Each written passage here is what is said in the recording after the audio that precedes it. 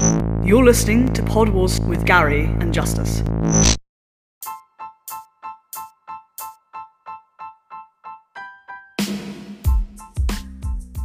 Hey guys, this is Gary, and welcome to another episode of Pod Wars. On Pod Wars, we like to dissect Star Wars, Marvel, and our favorite little nuggets of geeky media. I'm here today with our illustrious host, Justice. What's up, guys? So, we're really psyched for the interview ahead here. We got to talk with Mark Austin, the man behind the mask of Boba Fett in Star Wars Special Edition. So, we're just excited to get to that, but before we do, we got some Twitter tidbits.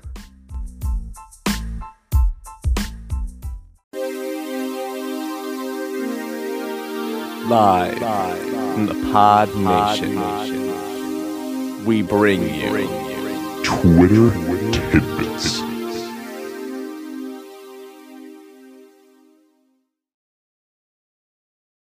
All right, we want to thank Space Pals 94, Drink in the Movies, and Vitor for following us this week. But also, we did, I think, a really interesting poll. And so I asked, in light of the Darth Bane rumors going around, which Old Republic Sith Lord do you want Disney to make a live-action show first? The four options were Bane, Revan, Nihilus, and Exar Kun. No love for Exar Kun, which I felt was kind of, interesting because he's got a pretty cool story like they all do. But obviously, Revan won. Knights of the Old Republic, love that game. Don't want to spoil it, and everyone's ever played it, but, whatever. Anyway, that he won with 50%.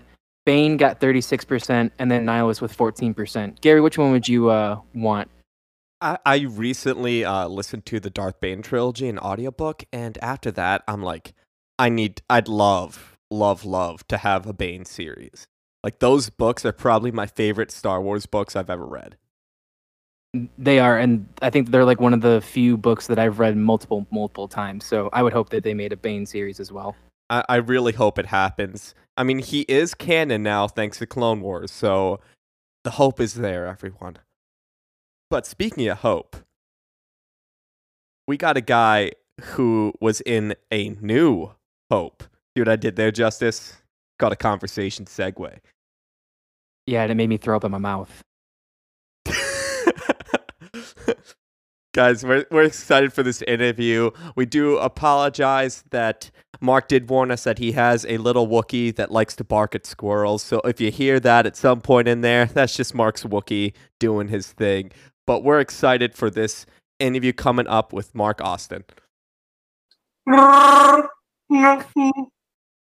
Okay, I'm curious on, because you showed us some art. What is that behind you there in that black frame? Is that like a bunch of doodles then? This is Foxy Loxy. I was a supervising animator for Foxy Loxy and Chicken Little. Oh, I love that. I love that movie as a kid. Yeah, so that's my character sheet before I finalized the design of the character. And this, like you see this one? Oh, no, you can't. This one's cool. It's cool. I did a convention with, the Toy Father? Have you seen the toys that made us? Is that the guy that has the huge No. Star Wars collection? No, not. I know who you're talking about. Not him. Jim Swearingen. He was one of the guys that worked at Kenner for the original line of toys. Okay. And this guy, his name's Kim Simmons. He took every Star Wars toy picture, all the boxes, all the card backs for the figures. He took all the photographs. And so I met him in Mexico City. And he said, I'll send you a picture, one of my photos of Boba Fett for you to keep. So he sent it and personalized it. And I said, thanks, Kim. I've never seen that photo. And I pored over those card covers and those pamphlets, those boxes. I'd never seen this picture. He goes, no, I took this one especially for you. So that's a 300 figure taken by the guy who did all the Star Wars toy photographs. That's cool, having your own special picture. Wow. Oh. My own picture from the Kenner people. But yeah, there's a. Dang. I got a ton of. My house is like a mini museum. But I've got tons of stuff everywhere. All right, guys, we'd like to introduce you to Mark Austin to Pod Wars today for our interview. Mark, thank you so much for coming on. You're welcome. Glad to be here. So for you guys who aren't familiar with his work, well, you probably are already. He's been working a bunch on animation for movies such as Days of Future Past, the second Thor movie, Avengers, and also was a little-known character on an also little-known movie, New Hope Special Edition. You are the man behind the armor for Boba Fett. Mm-hmm. But yeah, I was. It's my claim to fame. And we're going to definitely dive into that, but I'd like to just start out with a question that we usually give our guests here. Just, can you tell us what is your favorite Star Wars movie? There's no question. It's The Empire Strikes Back. No question. And I think the reason for that is because Star Wars was a phenomenon in 1977, but I kind of went to the sequel not expecting to raise the bar. I didn't know the bar could be raised any higher than it was. And so for that reason, I think Empire will always be kind of, oh my God, it just blew me off my feet when I saw it. So definitely Empire. And you got one of the biggest cinematic reveals in it, and following up after the immensity that is New Hope, it's been our most popular one among guests. We've yet to get a Phantom Menace lover, and yet to get a sequel trilogy lover, but one day it's going to happen. And we haven't even gotten someone to say A New Hope, so everyone says Strike Back or Return of the Jedi. I think because Empire Strikes Back, it was such a roller coaster from beginning to end, and it was very dark, and it just kept you on the edge of your seat from that Hoth battle all the way through to, when they finally can calm down and watch Lando and Chewie go off, Yeah. I think that's the reason, though. Yeah, there's just something about that movie.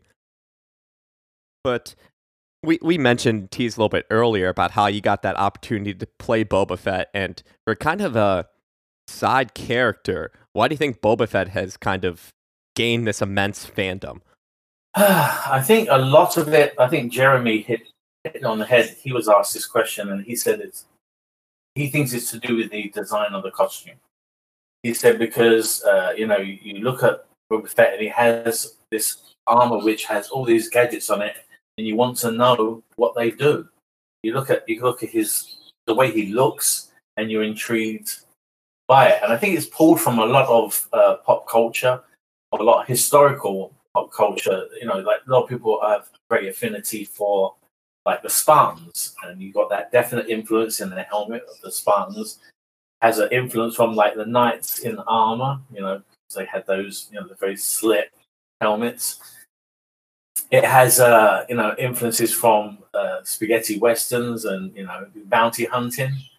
It pulls from so many different kind of like loves, that people have, passions that people have, and it kind of combines them into one character. And that's what made me kind of, when I saw it was 1979, I think, when we got that commercial for Sending Away for the Figure.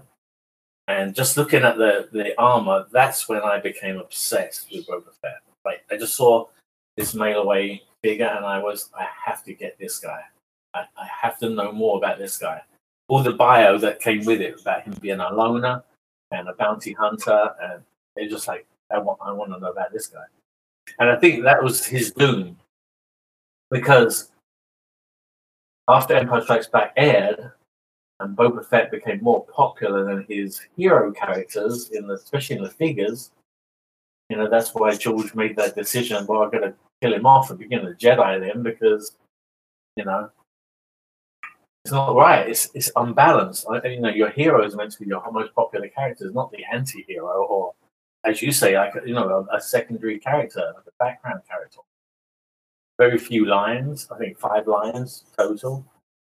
But I think that was his doom. He was so well designed. He kind of outshone some of the other characters. So Lucas killed them off pretty quick.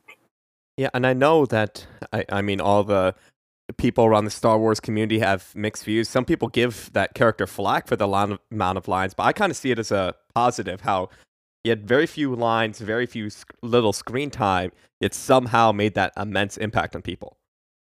He's got movie presence in the very short footage he has on screen. It's like that's got to tell you a lot about the character, about the design of the character, anyway, or the mystery. Because very much like the Man with No Name, the Clint Eastwood spaghetti western kind of origin, I think Boba Fett came from. You're intrigued by the Man with No Name. There's a mystery there, and I think because Boba Fett has that helmet, and you're not sure where he's even looking.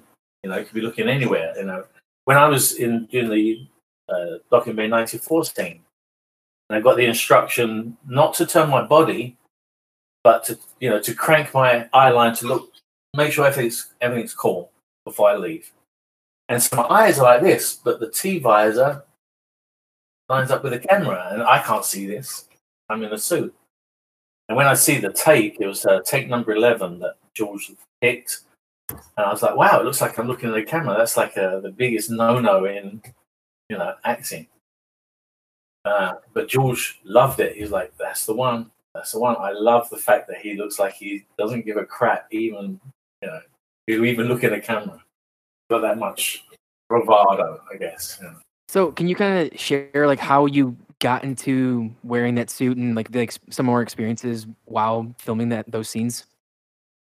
Okay, try and make it quick because I made the mistake of thinking, okay, I'm gonna put my whole journey from when I saw the first Star Wars movie at 11 years old to climbing into the suit, and I thought I'd break that down into maybe like 4 videos, and I put it on YouTube, and it ended up 12 videos on my YouTube channel. I'm going to plug my YouTube channel, Boba Fett ANHSE, A New Hope Special Edition.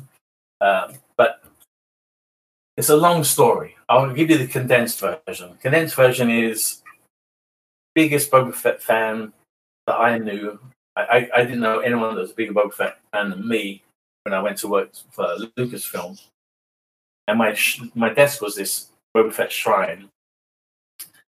I end up getting access to the suit at the archives, because the Star Wars archives at Skywalker Ranch are off limits to ILM employees. I managed to get there, look at the suit, take pictures of the suit, drool over the suit. And so the guy who ran the archives, when they needed some volunteers to dress up as characters for a Star Wars summit, he gave me a call and he said, I know which one you would want, but come along and try the suit on. If the suit doesn't fit, you can't do it. We'll find you an equally cool other character, like who? Who could be as cool as Boba Fett? He said, come on, one lunchtime, try the suit on. So I was nervous. I was more nervous trying that suit on than I was interviewing to work at Lucasfilm.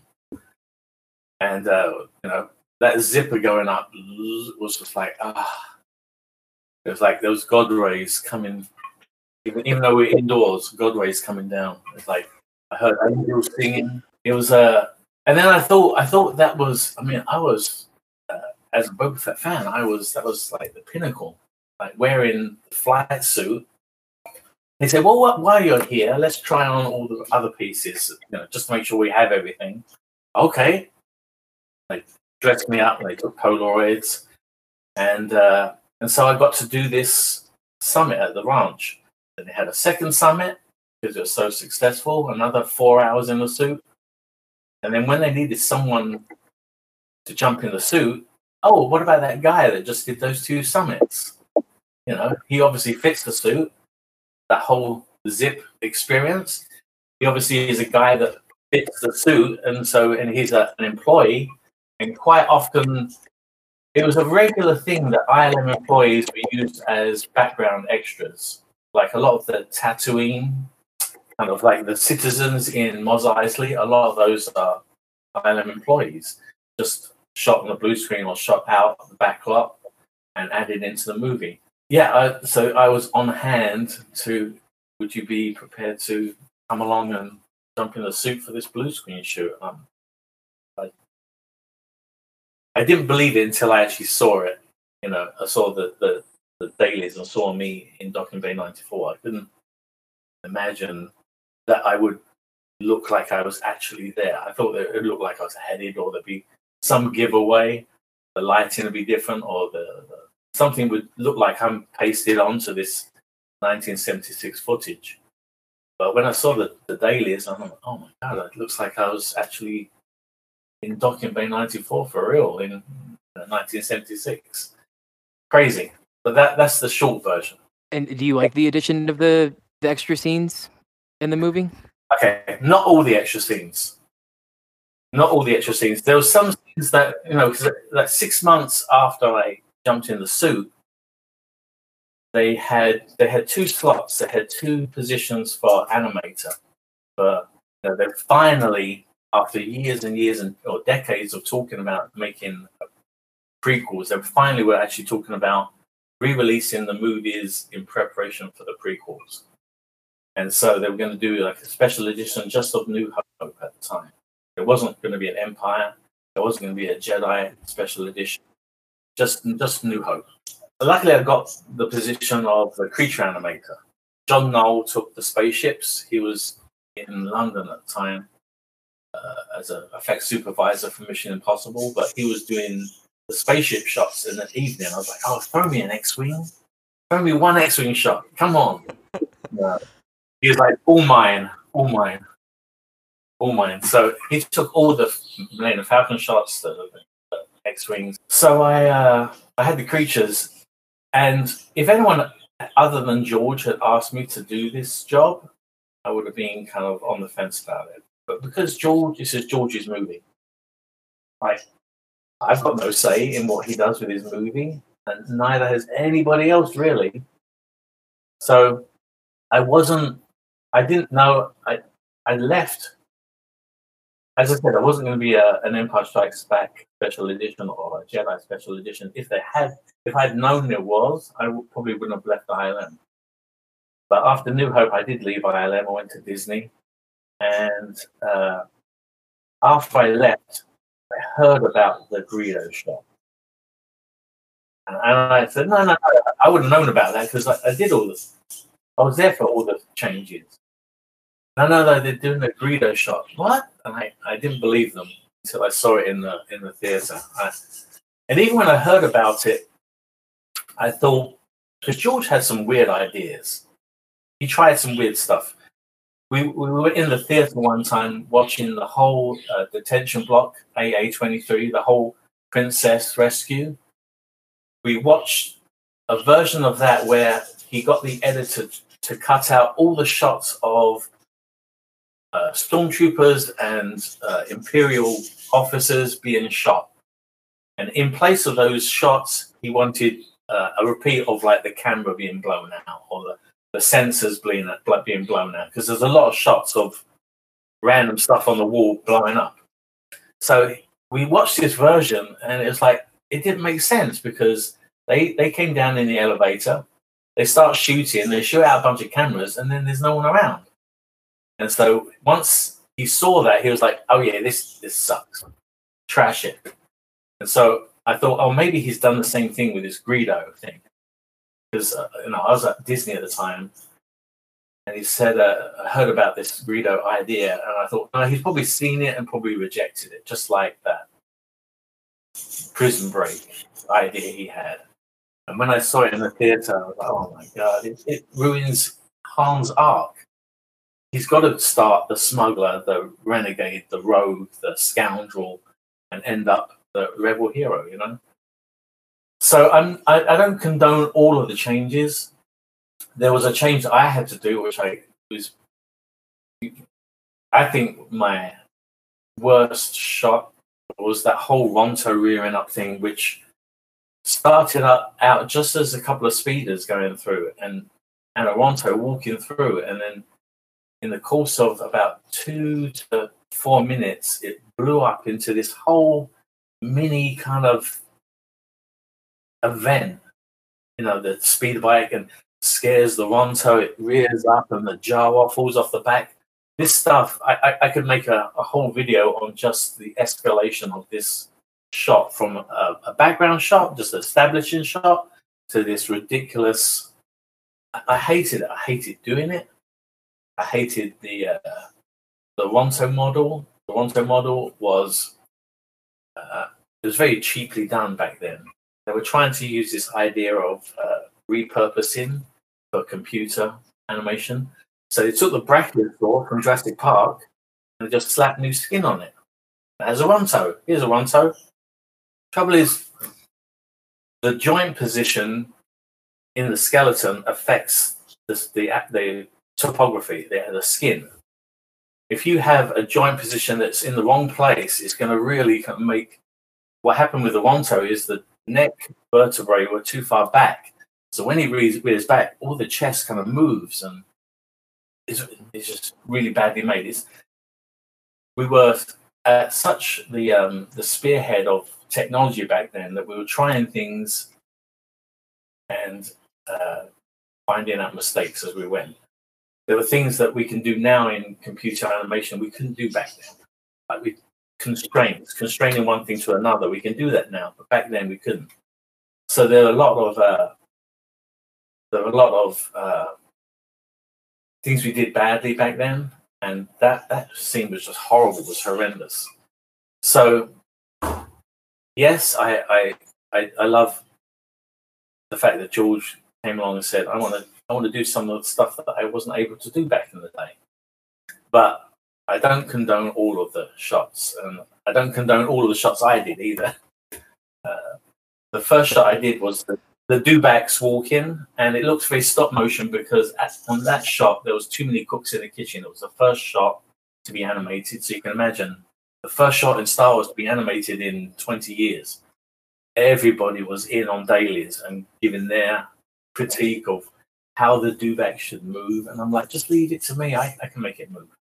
And there was people saying, "Oh, just raise his foot up on this frame," and it just ended up looking like this stop motion thing. It went over budget.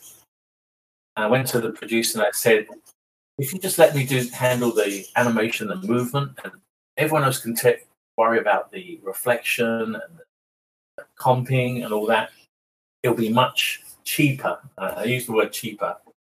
And he goes, "Cool, okay." So after that, the Dewback shots went through much smoother, and that's the only one of the bunch that I had a problem with, is that opening shot where got the lambda shutter in the background and the guy with the macro binoculars. That shot and the Ronto shot. Oh, I wish I could trash them or do them over. Yeah, kind of leading off of this environment that you're in animating. I imagine it has to be completely different than other projects you've worked on, because I see the special edition is kind of like you have George Lucas coming to you with A New Hope. It's like having Shakespeare come to you with Hamlet and saying, "Hey, can you help me edit this?" Like, that's an immense kind of undertaking. It was scary because I know how passionate fans are. I know how passionate I am as a Star Wars fan. And so, over the years, I've dealt with the backlash. Some people hate what I did, hate me for doing it. But what can you do?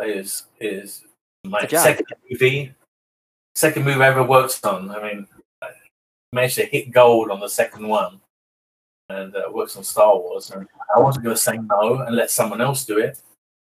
I figured I would put as much love as I could into the animation, and I saved a couple of shots. There's a shot I did, and it's a stormtrooper on the Dewback, and the original storyboard had just this butt of a Dewback walking away from camera, and I said it'd be much better if we had the Dewback fake, like 3/4 on, and the stormtrooper rears him like, "Come on," and goads him into falling in line, and then he turns and goes, and then we finish the shot the same way. But the shot began with this big Dewback butt in the camera walking away from camera, and that was it. So I think I saved that shot because that was an ugly shot before I managed to convince George to change it.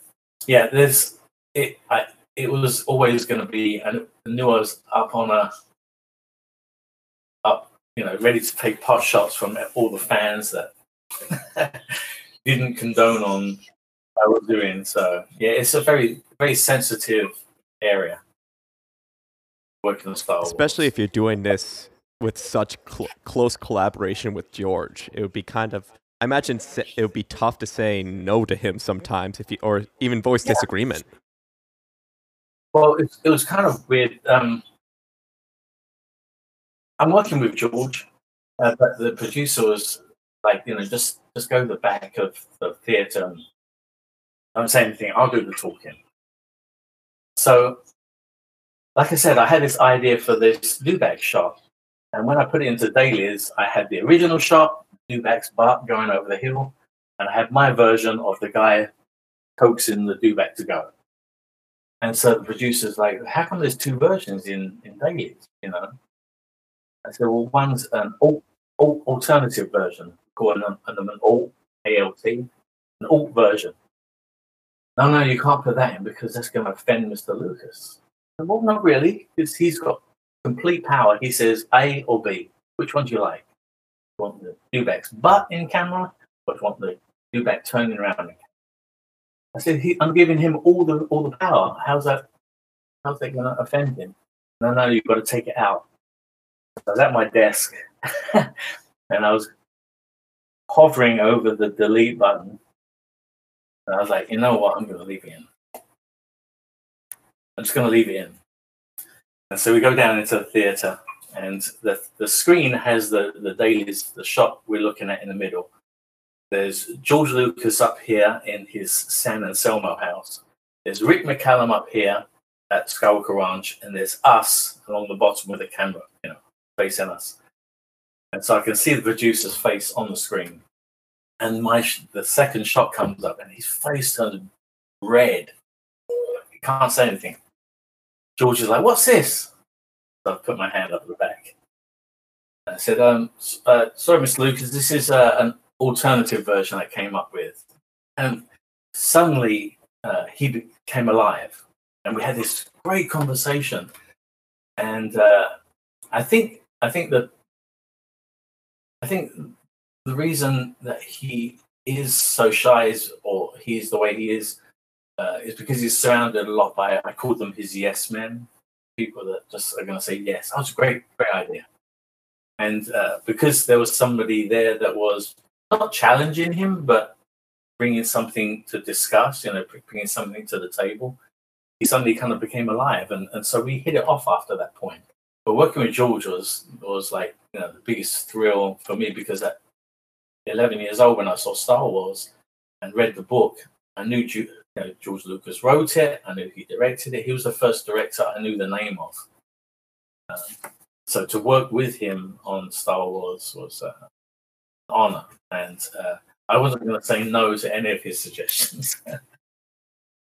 And you probably got to, absolutely. You probably got to learn so much. I got to learn so much from him as well, like while being there, which is probably was such a cool opportunity. There's a funny time where we were talking about the Rontos, but they hadn't been given a name. So this is what's happened about the yes men. So they were calling it. He was saying the Brontosaurus thing. So this Bronto thing. This quite a Brontos. No, we can't call it Bronto. Let's call it a Ronto. And then that became it. But George had spoken. Someone wrote that down, Ronto, and it became blessed with the name. It's a pretty. I don't know. I wish I had cameras for eyes so I could have recorded half of my experiences with, the likes of like George or Spielberg or Joss Whedon, just because. I don't know. It's just so surreal to witness. I wish I could share them. If I had cameras for eyes, I could share so many cool clips. Damn it. Next life, I'm going to get cameras for eyes. But then Elon Musk would be on that in no time. But we'd be remiss if we didn't talk about the Boba Fett scenes from New Hope, because you mentioned kind of the scenes that are a little bit more. There's ones that get mixed reactions, but from fans. But I think that one overall tends to get more of that positive reaction, just because The idea that Boba Fett's there the whole time is something exciting to fans. I went to the Hollywood Bowl.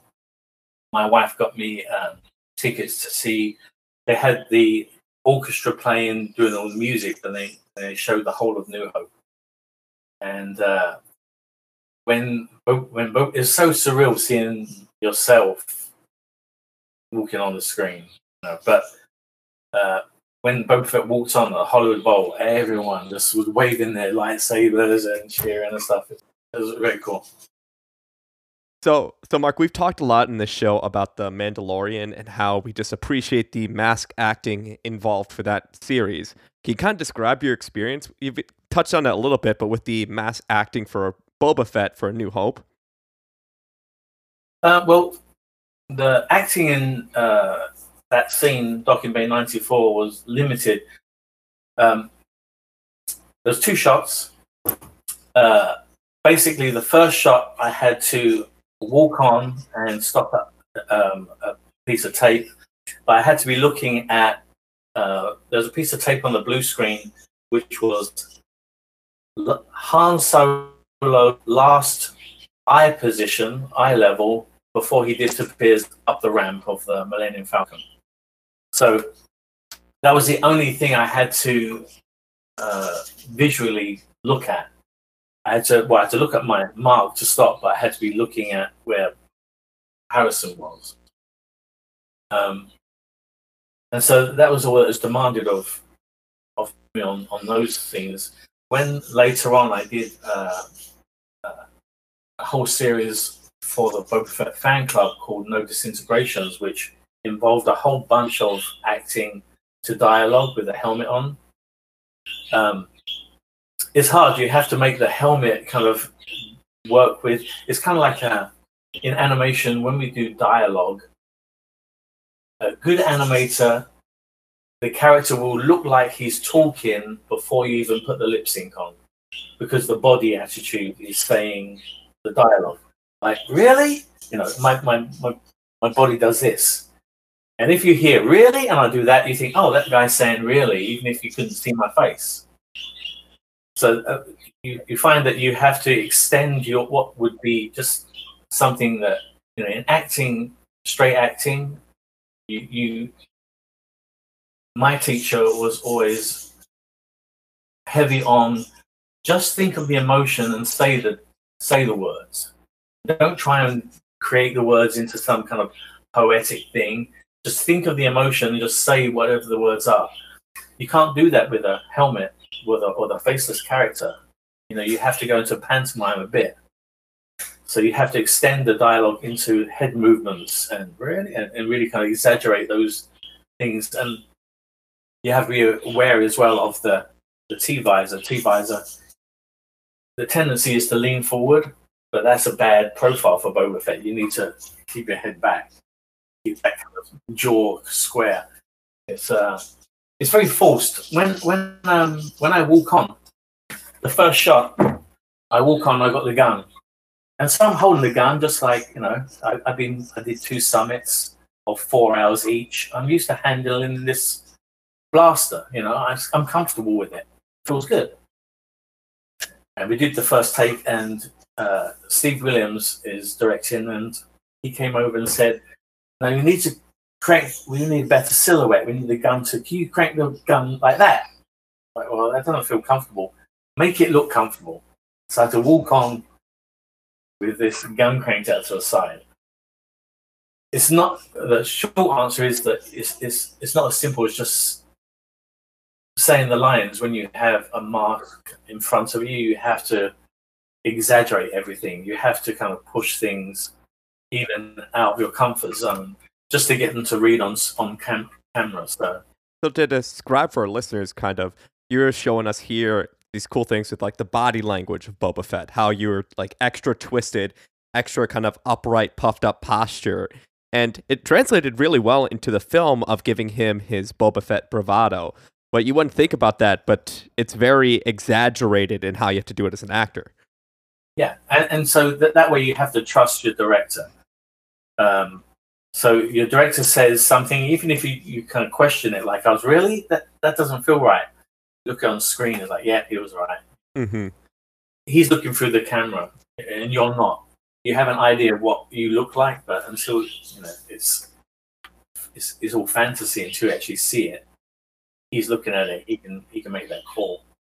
So That, and I imagine the mask with the eye line has to add just another immensity of challenge. Because did it even line up directly with your sight line that well?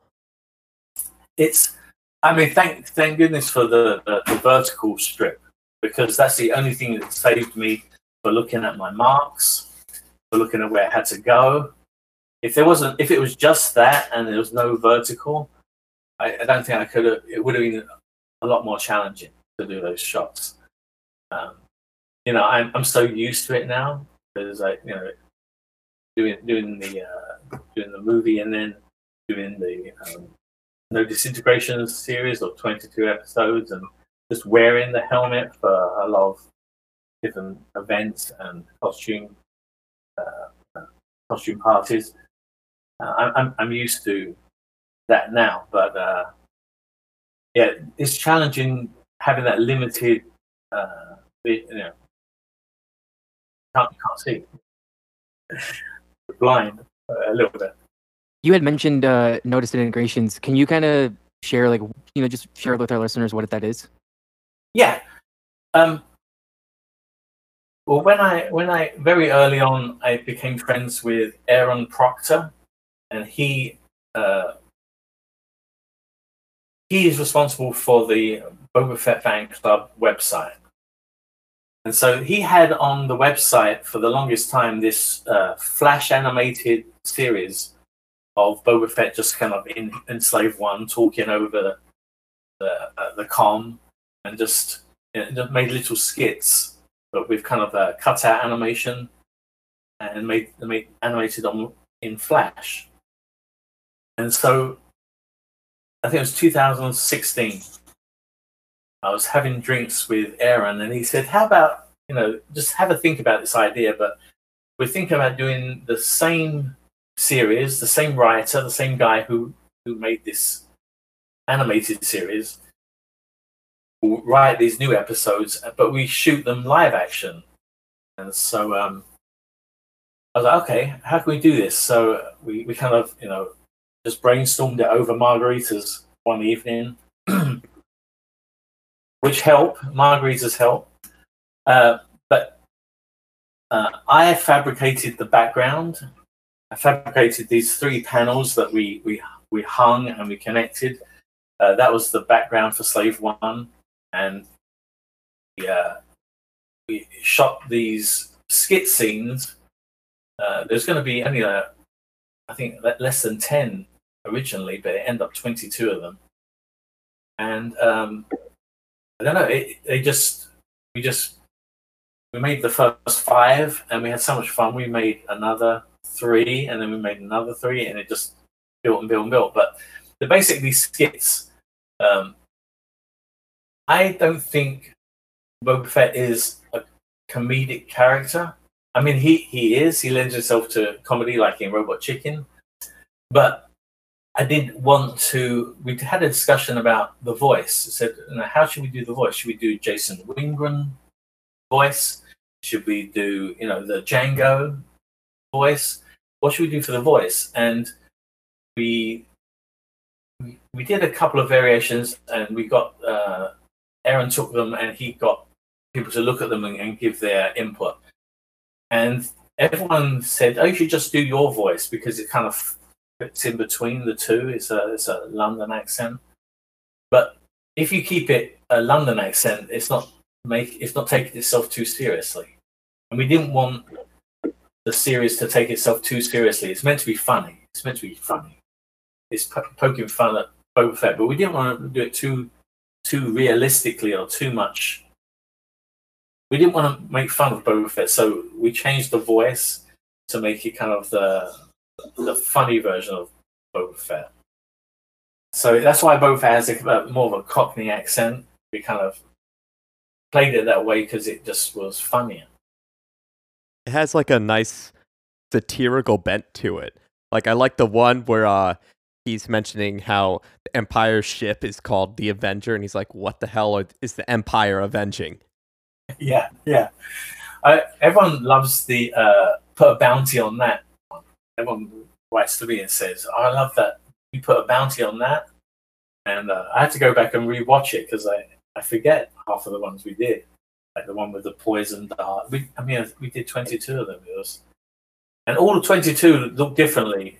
That's down to Aaron because he directed them, and we set up different lights and changed the background just slightly for each one to make it feel like it was a different day aboard Slave One.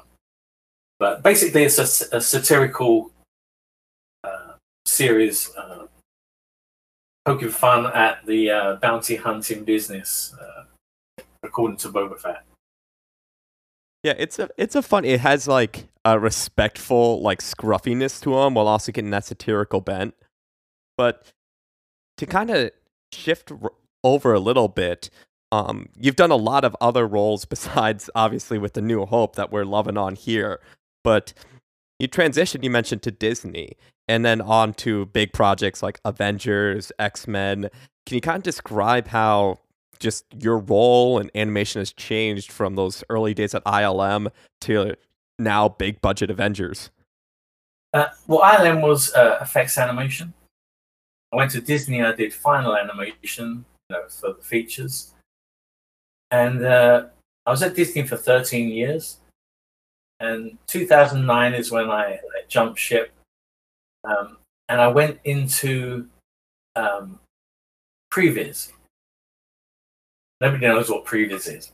There's Previs. Previs exists. Previs is basically cinematography. It's making a virtual set and putting your actors in there, animating your actors doing what they're supposed to do in the scene, putting the cameras in, choosing a lens for the camera, the height of the camera, what the shot looks like. You're basically doing the job of the director. That's why you never see it on the bonus editions of DVDs, because I'm not sure they want the public to know how much responsibility we have as previous artists. But you are the director for your sequence. You present it to the director or the effects supervisor, whoever's steering that sequence, and you pitch it to them so they have their input. But for all intents and purposes, you're the cinematographer for that action sequence. And they basically want to pre-visit or work out what all the shots are going to look like in a virtual set to make it cheaper when it's a real set and you have that army of people there. The director can go up to the actor and say, "This is your shot. This is what you'll be doing. You see you here. This is what the shot's going to look like. Now we're going to shoot it." And in their head, they have a very clear, much more than storyboards, idea of exactly what they're shooting. And so it saves money when they get into production. So previous is done pre-production. And that's why we get lost. We never get added to credits because it's before production starts, before they actually started spending money. So kind of forgotten about by the time the film releases. But previs is basically cinematography. Which I think Previs is starting to get more of the credit it deserves. I mean, we're lucky we've had chances to talk to a lot of people who have worked in Previs and introduce our listeners to it. But I don't know if you've seen it, but the Mandalorian Gallery, that kind of documentary series on the Mandalorian, it's kind of cool. Jon Favreau is really kind of giving you guys your time in the spotlight a little bit with Previs and showing how immense that role is to what they're doing. It's huge. It's huge. I really thought when I started into Previs in 2009, I thought, wow, I'm given much more responsibility than I was an animator. As an animator, you're responsible for your shot or your character within that shot. You're working very much with the trees, whereas Previs is working with the forest. Now you've got the whole sequence to worry about, how to structure it, where to make your high points, where to calm down. You're basically making sure that the story is told the best way it can to the audience, as clear as it can be to the audience. And so you have to choose, your shots and how your shots string together, because you can lose someone over a cut. your character's on one side of the screen and you cut and he's on the other side, everyone's like, oh, there's over there. You know, you have to kind of guide the eye from shot to shot across the screen, especially when you're in the cinema and you're doing this.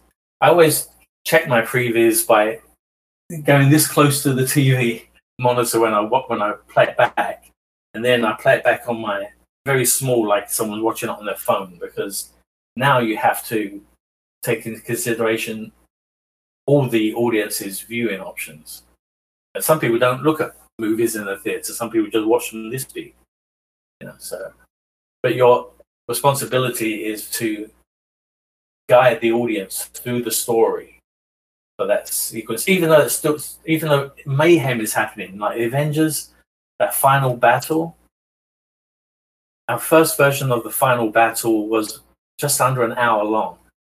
We had to trim it down. I think they wanted it 20 minutes.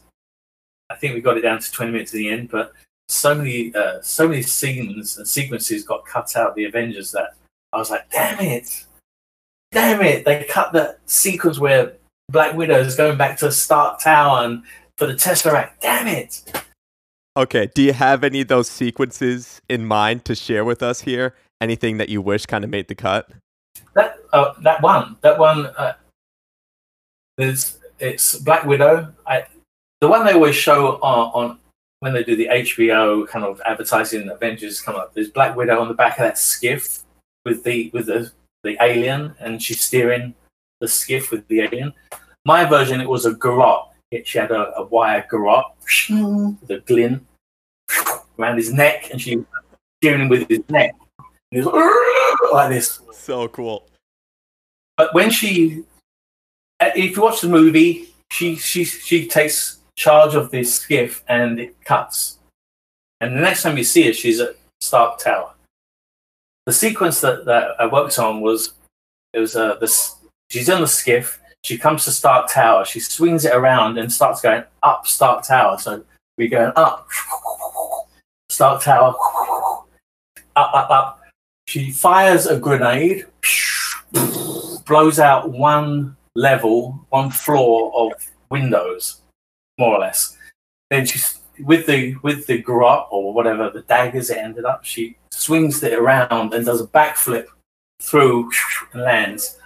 And I'm sure they filmed part of it. So freaking cool. When the movie came out, I saw a shot of, it's weird seeing Scarlett Johansson mimicking your animation, or the stunt woman mimicking your action. But I saw the shot of her landing in Stark Tower from that sequence before the movie came out, thinking it was in there, and they must have cut it between then and the movie release. So I'm wondering how much they finished of that section, because I saw that one shot.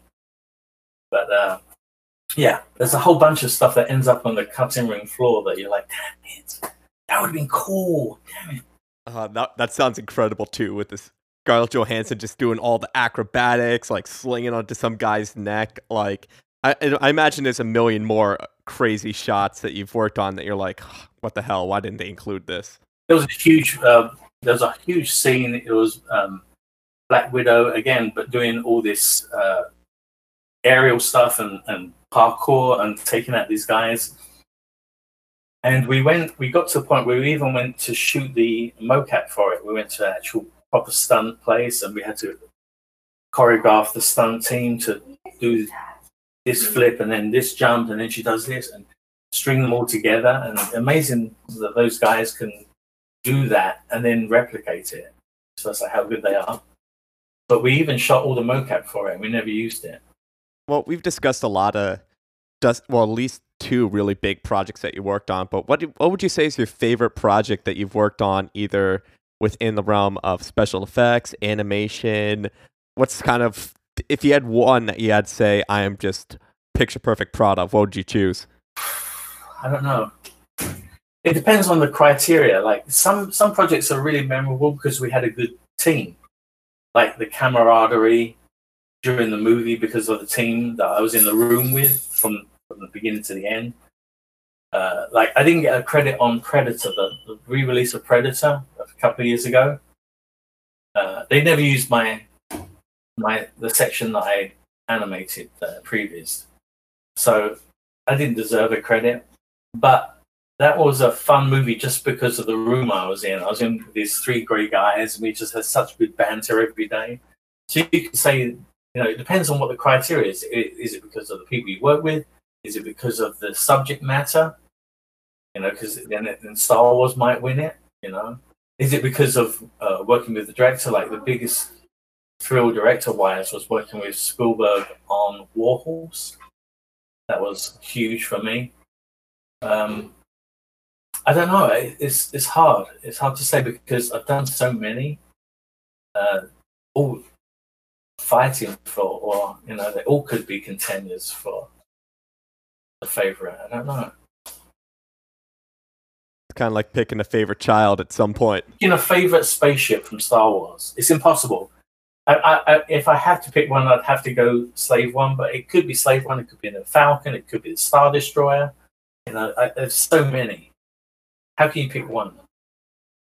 Speaking of spaceships, are you going to play the Star Wars Squadrons game, or do you not have time to do that? I will probably jump onto that. I can't resist the Star Wars game, especially when they have the Battlefront games, and I wish they would just had a can I just walk around the Death Star looking at stuff version. I don't care about the fighting. I just want to have a look around and look at the stuff. And, there goes. Oh, there's our Wookiee in the background that you warned us about. Don't upset a Wookiee. We've been talking about duvaks. I have a painting recently. It's a duvak related. Odd question. What artist did the painting? Do you know? I did. Oh, hey, you did the paint. That's awesome. Yeah. I got another couple here. This is Oh, that's a dope one of Boba. I love it. Here's a little Darth Vader action. Oh my gosh, that's so cool. I have, my dining room has a whole bunch of paintings just like that. But yeah, if you go to my YouTube channel, you get to see that being painted in time lapse. That's awesome. My goal is to eventually. My hope is that I wish I was artistically talented enough to fill my entire apartment with Star Wars stuff. Thankfully, my wife is. She's made a few Baby Yodas for me, but that's the extent of it all. I'm in one room, and that's the dining room. So the dining room has, display cabinets in it, but that's my one Star Wars room.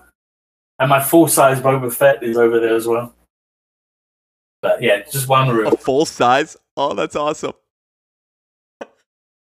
And when my kids were growing up, all my friends would say they aren't scared of that Boba Fett standing there. I said they've grown up. They don't even see him.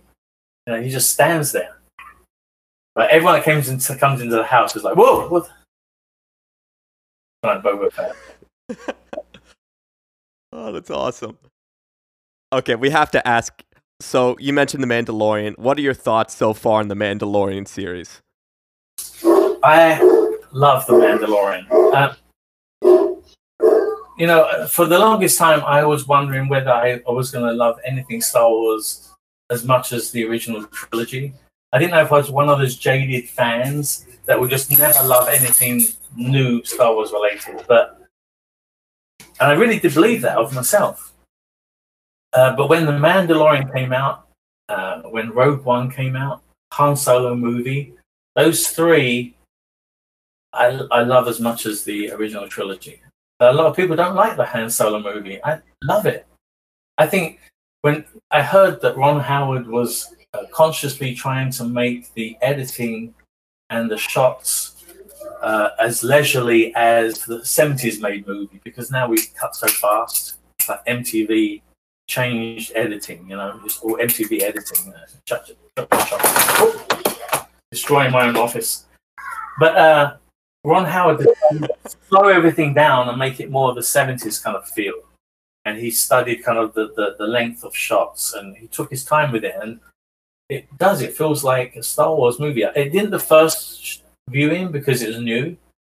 The second viewing, I was like, oh my God, this is like one of my favorite movies of Star Wars.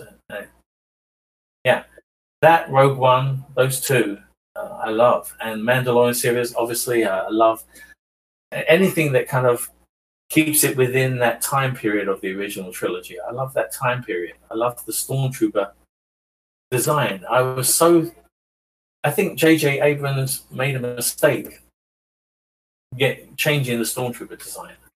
I know we'd seen the evolution in the prequels, but he should have just kept it the classic Stormtrooper, I think. I think he dropped the ball a bit there. But, when you see Rogue One, there's Stormtroopers again. It feels like Star Wars again. When you see Han Solo movie, it's Stormtroopers. When you see the Mandalorian, it's Stormtroopers. I think Stormtroopers are the key for me. Before Boba Fett was around, like after New Hope, before Empire, Stormtroopers were my passion. Like Stormtroopers were it. I love that helmet. Oh my god, I was obsessed. And then Boba Fett squashed that. But Stormtroopers always got a solid place in my heart. I think you're definitely right that like Rogue One and Solo, they definitely nailed that original trilogy look because there's a different feel to those movies compared to the rest of Star Wars, the sequels, the prequels. They just have this indiscernible nature to them that I don't really know if it's easy to describe. I mean, I think they did an amazing job with the sequels. 7, 8, 9. And as much as I'd love to love them as much as the original trilogy, you can't make yourself love something. So I don't know.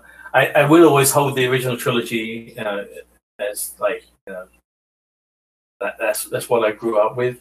But I feel like The Mandalorian has done it justice. Han Solo movie has done it justice.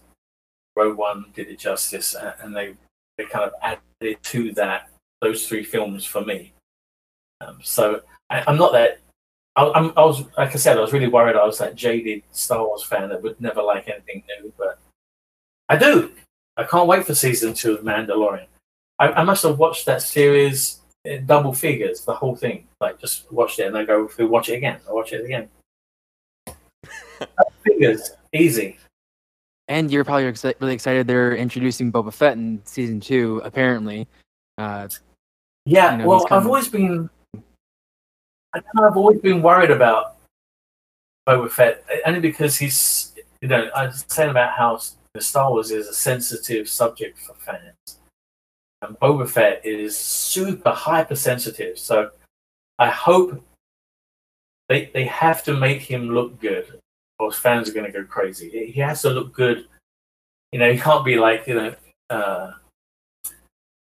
they can't do what George did at the beginning of Jedi and throw him down a Sarlacc or something like that. They gotta make him like. The reason I love this episode 6 of The Mandalorian is because you actually, for the first time, get to see why the Mandalorians are given that. What's the word I'm looking for? Bravado. Or why what's so good about Mandalorians? They say even in the episode, and then he shows why. He shows that they're fast thinking. They just kind of like James Bond. They will use what's around them to their advantage. They're quick thinking.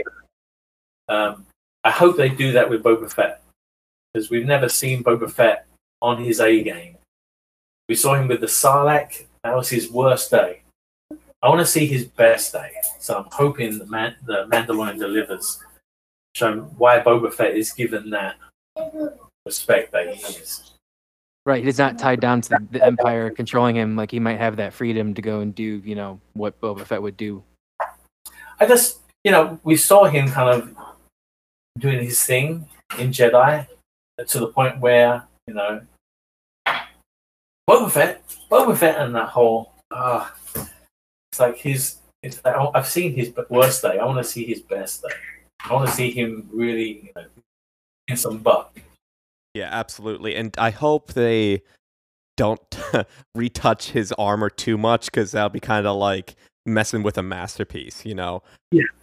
I don't mind them messing with it a bit because, it's weird to think of, you got Empire and you got Jedi. They're not the same time period. There's time between. I'm glad that there's subtle differences in his armor. Like, why would it be the same? I don't wear the same thing every day. Even people that do wear uniforms don't look the same every day.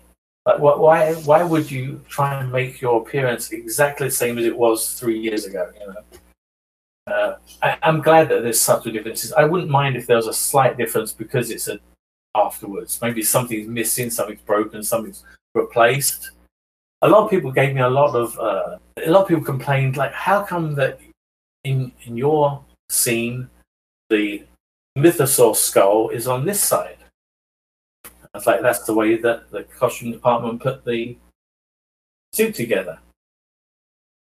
Why is it such a big deal? Like, why? Because why would you think when someone gets dressed they wouldn't have,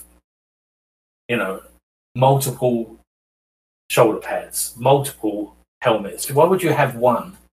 I mean, when I went to the archives to take pictures of the Boba Fett helmet and the armor. And when I went there, they said they have enough pieces to probably make between 5 and 7 full Boba Fett costumes. Because when you're on set and something gets broken, what do you do? Stop shooting? No, you have the replacement. Okay, we get another shoulder pad, get another gauntlet.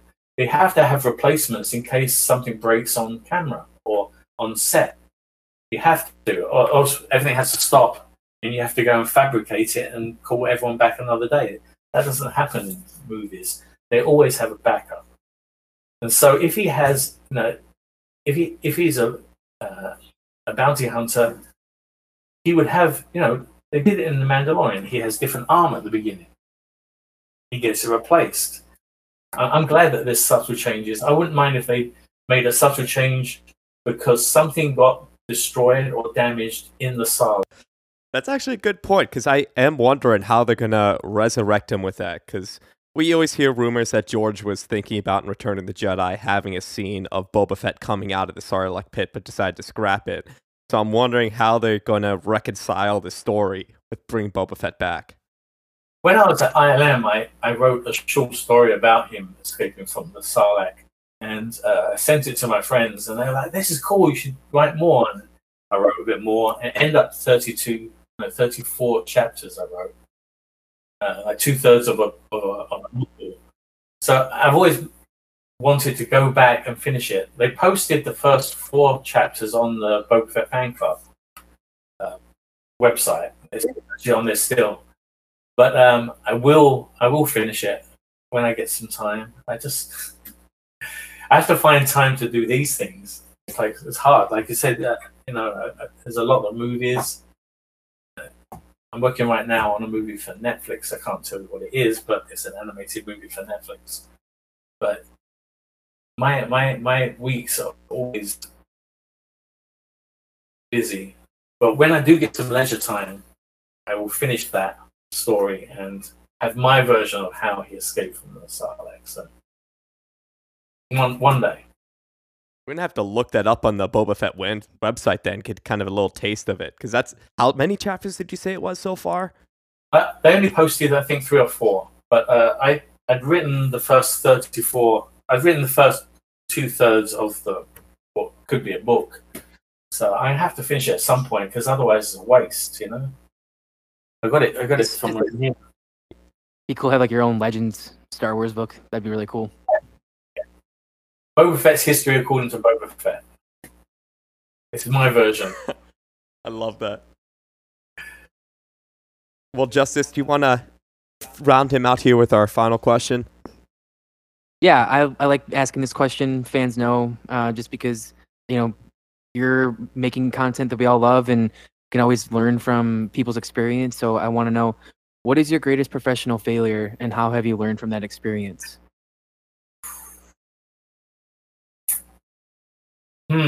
Greatest professional failure. I don't know. I've dropped the ball a few times. But I've been very lucky that, in my career that I haven't made any huge mistakes that I can think of. I don't know. I mean, maybe you sent me that question as something to think about before, and I was racking my brains to try and think of something that. I mean, I'm not perfect. I've made mistakes. Don't get me wrong. I couldn't think of a greatest professional failure that stood out. That I'm like, I could only go back and, I wouldn't mind going back and redoing a couple of those shots for New Hope Special Edition. Knowing what I know now. Or how about this? If someone was interested in getting to animation or just previs or whatnot, what's some advice you would give them before stepping into that industry? Just be prepared to have plenty of competition, because when I became an animator, it wasn't as there weren't as many as there are now. You look at the end of movie credits, and you come to the animation, it's just columns and columns and columns and columns of artists. There's so many in the industry now. So if anyone's thinking I'd like to do that, just be prepared that there's plenty of other people competing for positions on the movies. You got to have something. You got to be very confident in what you can bring. Just be prepared to to fight for those jobs, because it's a growing industry. There's so many people know what animation is now. When I became an animator and I put it down as my profession, people will ask me what that means. I'd be like, what is this, an animator? Oh, you work on what? They thought it was some kind of technical position, or they didn't know what it was. Now, it's kind of like, I think because of movies and because of social media and because of a lot of the behind the scenes exposure when it comes to making these movies, everyone knows what an animator is, or most people do now. But just be prepared that because it's very popular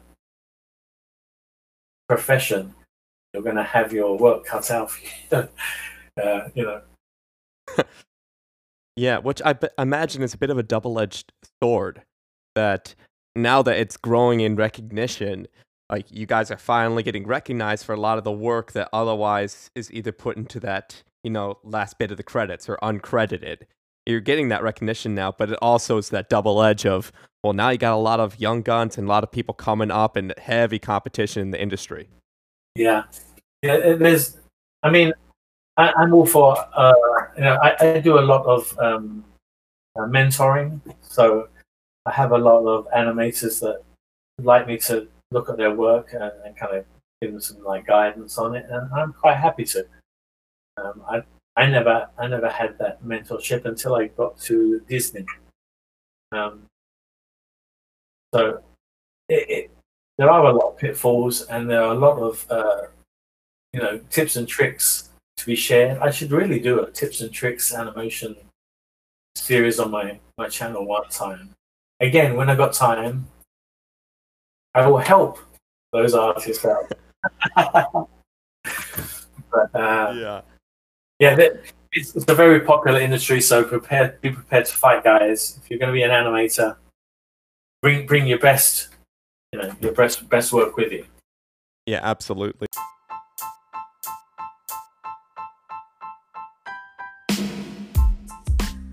Well, we'd like to thank you so much again for coming on the show, Mark. I know, personally, I really appreciate, one, that you show this great love for the material of Star Wars and all that you've worked on here, and even the humility of realizing that some stuff might not be accepted wholeheartedly by fans, but finding the good, the bad, and just the appreciation for the art of the series we love.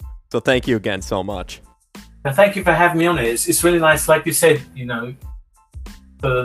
it wasn't until we have these kind of podcasts or social media that people ever knew about the men behind the masks, or the people behind the animation, or the people that crafted that shot.